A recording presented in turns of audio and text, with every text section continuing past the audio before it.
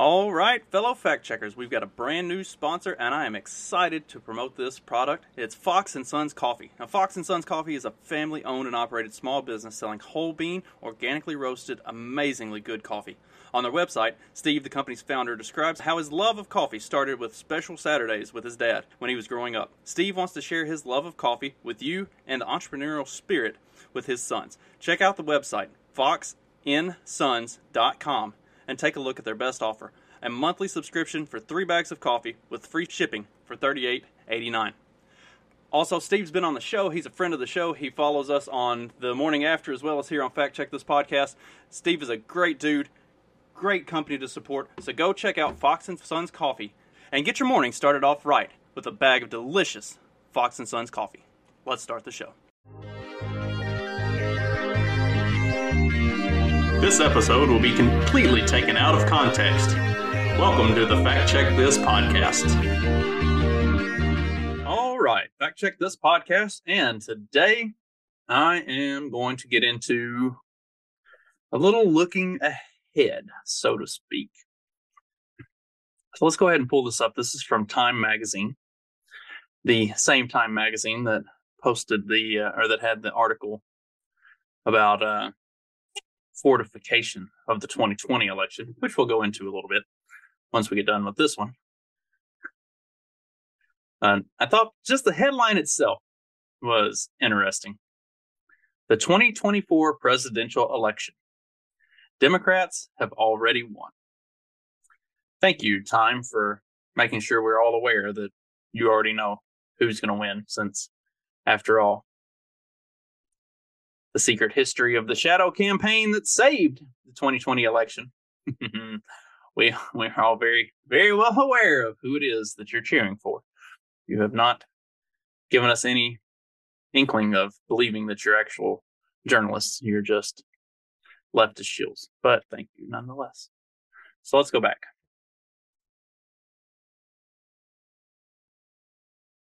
The 2024 presidential election is already over. Democrats won, or rather, they will. Just ask New Jersey Governor Woodrow Wilson, beneficiary of his opposition's inability to settle upon a single nominee in 1912. More accurately, and for the purpose of this example only, ask the Donald Trump of his age, Theodore Roosevelt, a former president from New York with inherited wealth, a loyal base of supporters, and an insatiable need to be the center of every story. Roosevelt's refusal to step aside even for a once loyal successor who promised virtually the same agenda broke the Republican Party's lock on the Electoral College. History is revving up for a repetition of that fateful election.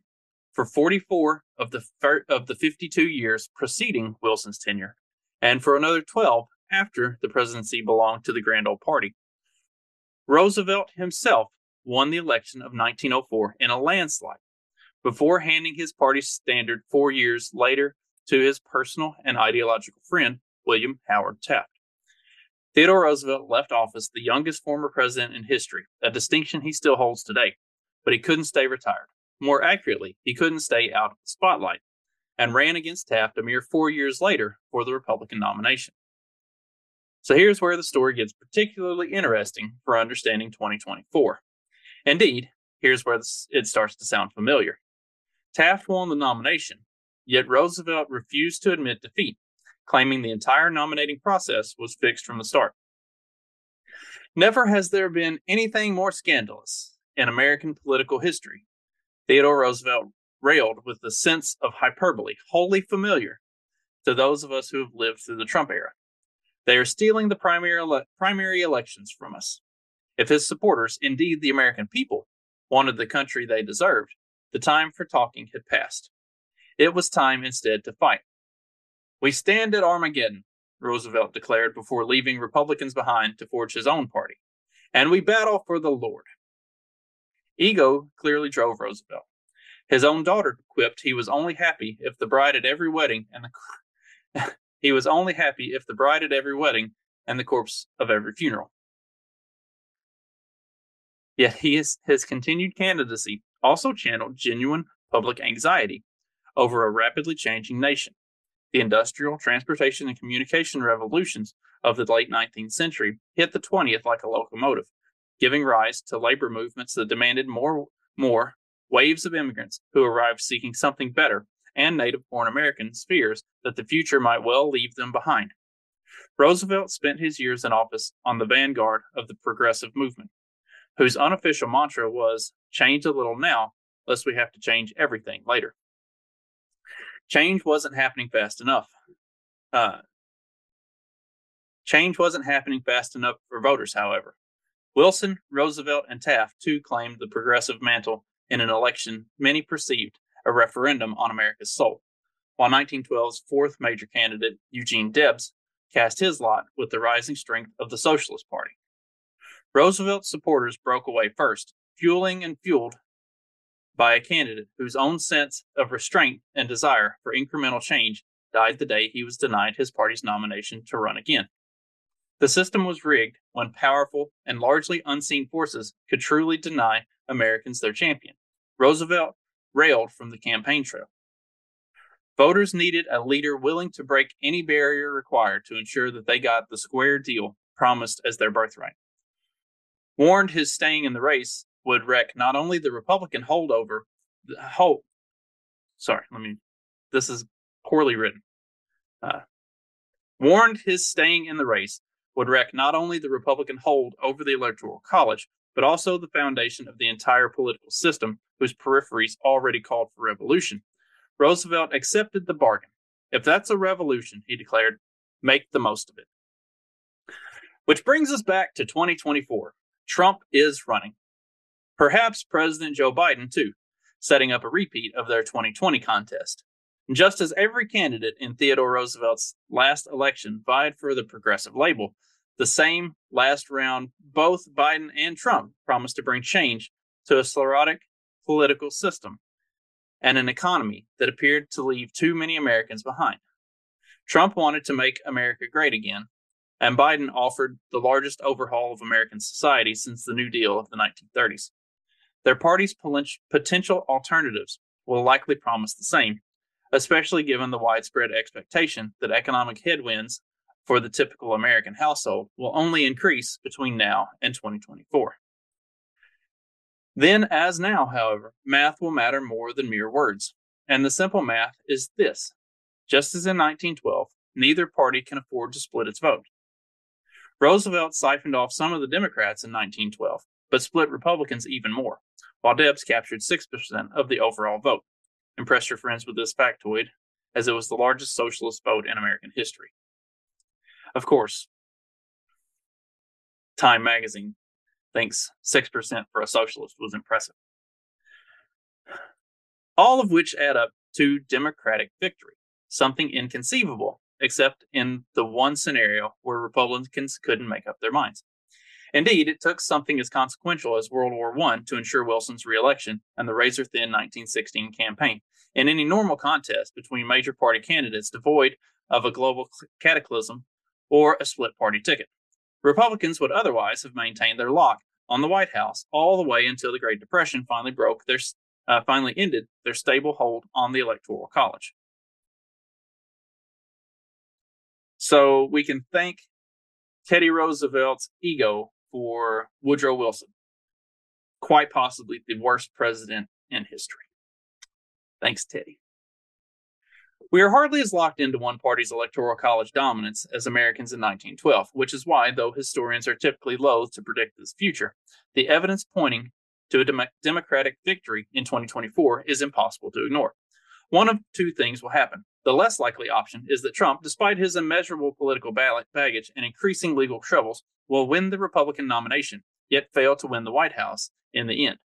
More than 50% of American voters hold a negative view of the former president, and a plurality, if not a majority, of Republicans who still think favorably of him would prefer a different candidate with the same policies. These are not auspicious numbers with which to begin a presidential bid.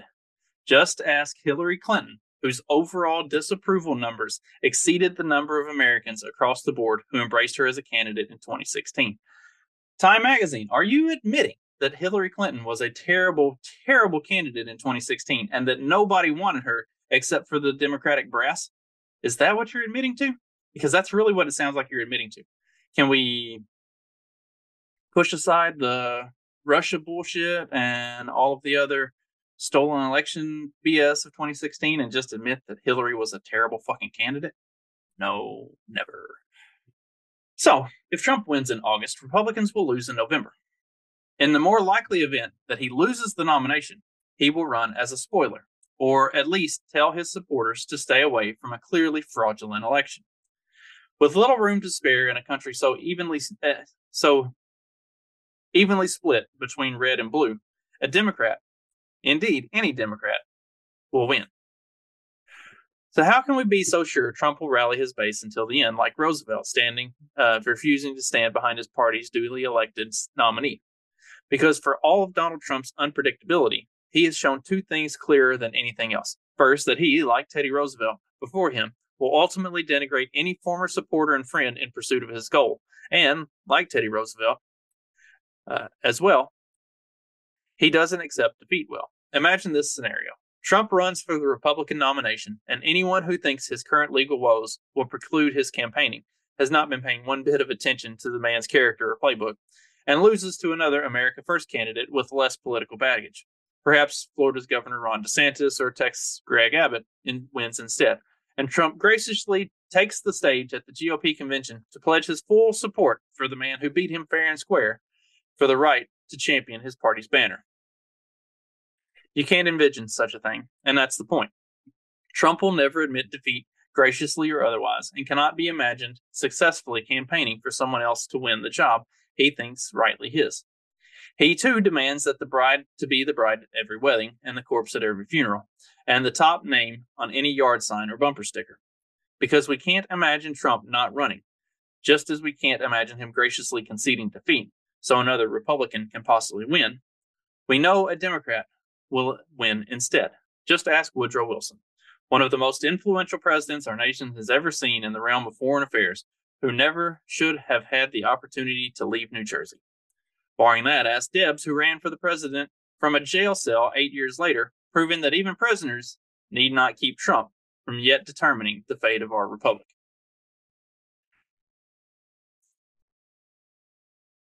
It's an interesting article. The headline caught me especially because it's Time Magazine. Because Time Magazine, it's the same Time Magazine that ran the secret bipartisan campaign that saved the 2020 election. That goes into great detail about all of the things that were done starting in like August of 2019 and even earlier than that, running through the entire campaign of 2020 to ensure that the election was fortified, to make sure that the votes would be counted properly, to ensure that all of the right states were going to have the right number of votes. I mean, I've gone over that article before. I will attach it here so you can read it yourself if you haven't already. The fact that it's still up absolutely dumbfounds me. I should probably go back through it and read the whole thing again just to see if they've changed anything, but it's still there. So when I saw this, that was my initial impression was, are they gonna lay out the playbook for how they're gonna go about doing this? This does actually make a little bit of sense, the way that they portray it and the way that they lay it out there. This is going to sound terrible, but the way it would typically go when it came down to voting for homecoming queen when I was in high school was typically every year there would be 3 candidates for homecoming queen. And usually you would either have 2 white girls and a black girl, or 2 black girls and a white girl. And whichever one there was only one of, that would be the one that won. So, like I said, as racist as that sounds, because generally speaking, more of the white students are going to vote for the white girl, and then the black vote will get split between the black girls. Same for vice versa. Yeah, so that's just the nature of things. Everybody kind of divides into their camps, whether you do it deliberately or not. We are not more involved than our basic primal selves. I've talked about that multiple times on the show as well. So if it comes down to it and Trump does not win the Republican nomination, then there is a good chance Trump will have his Patriot Party or whatever, his America First Party or whatever it was that they talked about following 2020 when people thought he was going to split away from the GOP. He'll do that.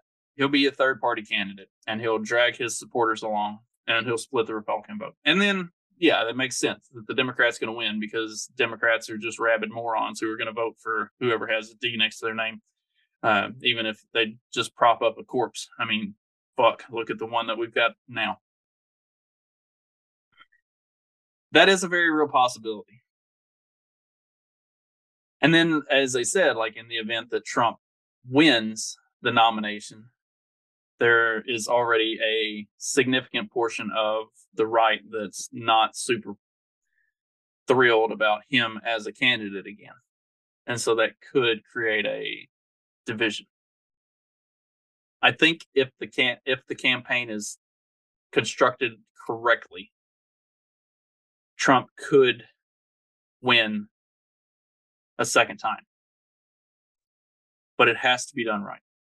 It, like the way he ran his 2020 campaign could not have possibly been managed any worse, especially given everything that had happened throughout the year, especially given who his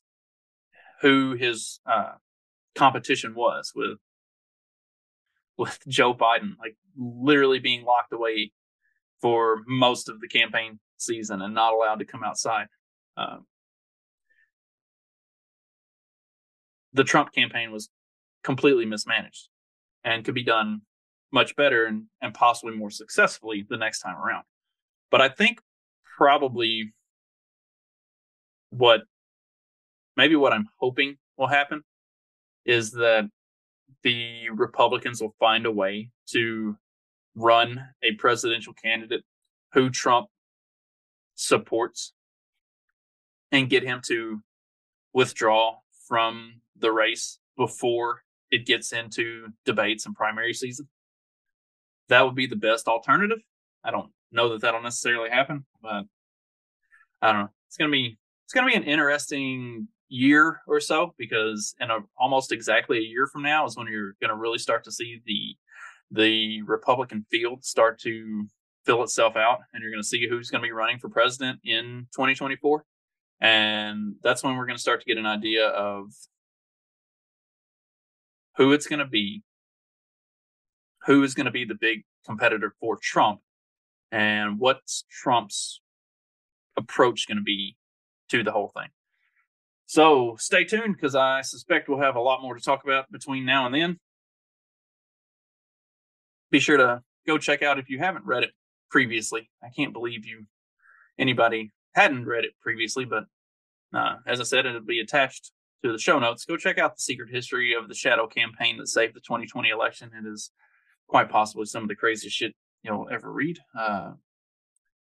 In the meantime, hope everybody has a great rest of your day, great rest of your week. I will be back next time with crap. I had it in my head and then I lost it. Anyway, you'll figure it out whenever you see the episode. Have a good one, everybody. Later.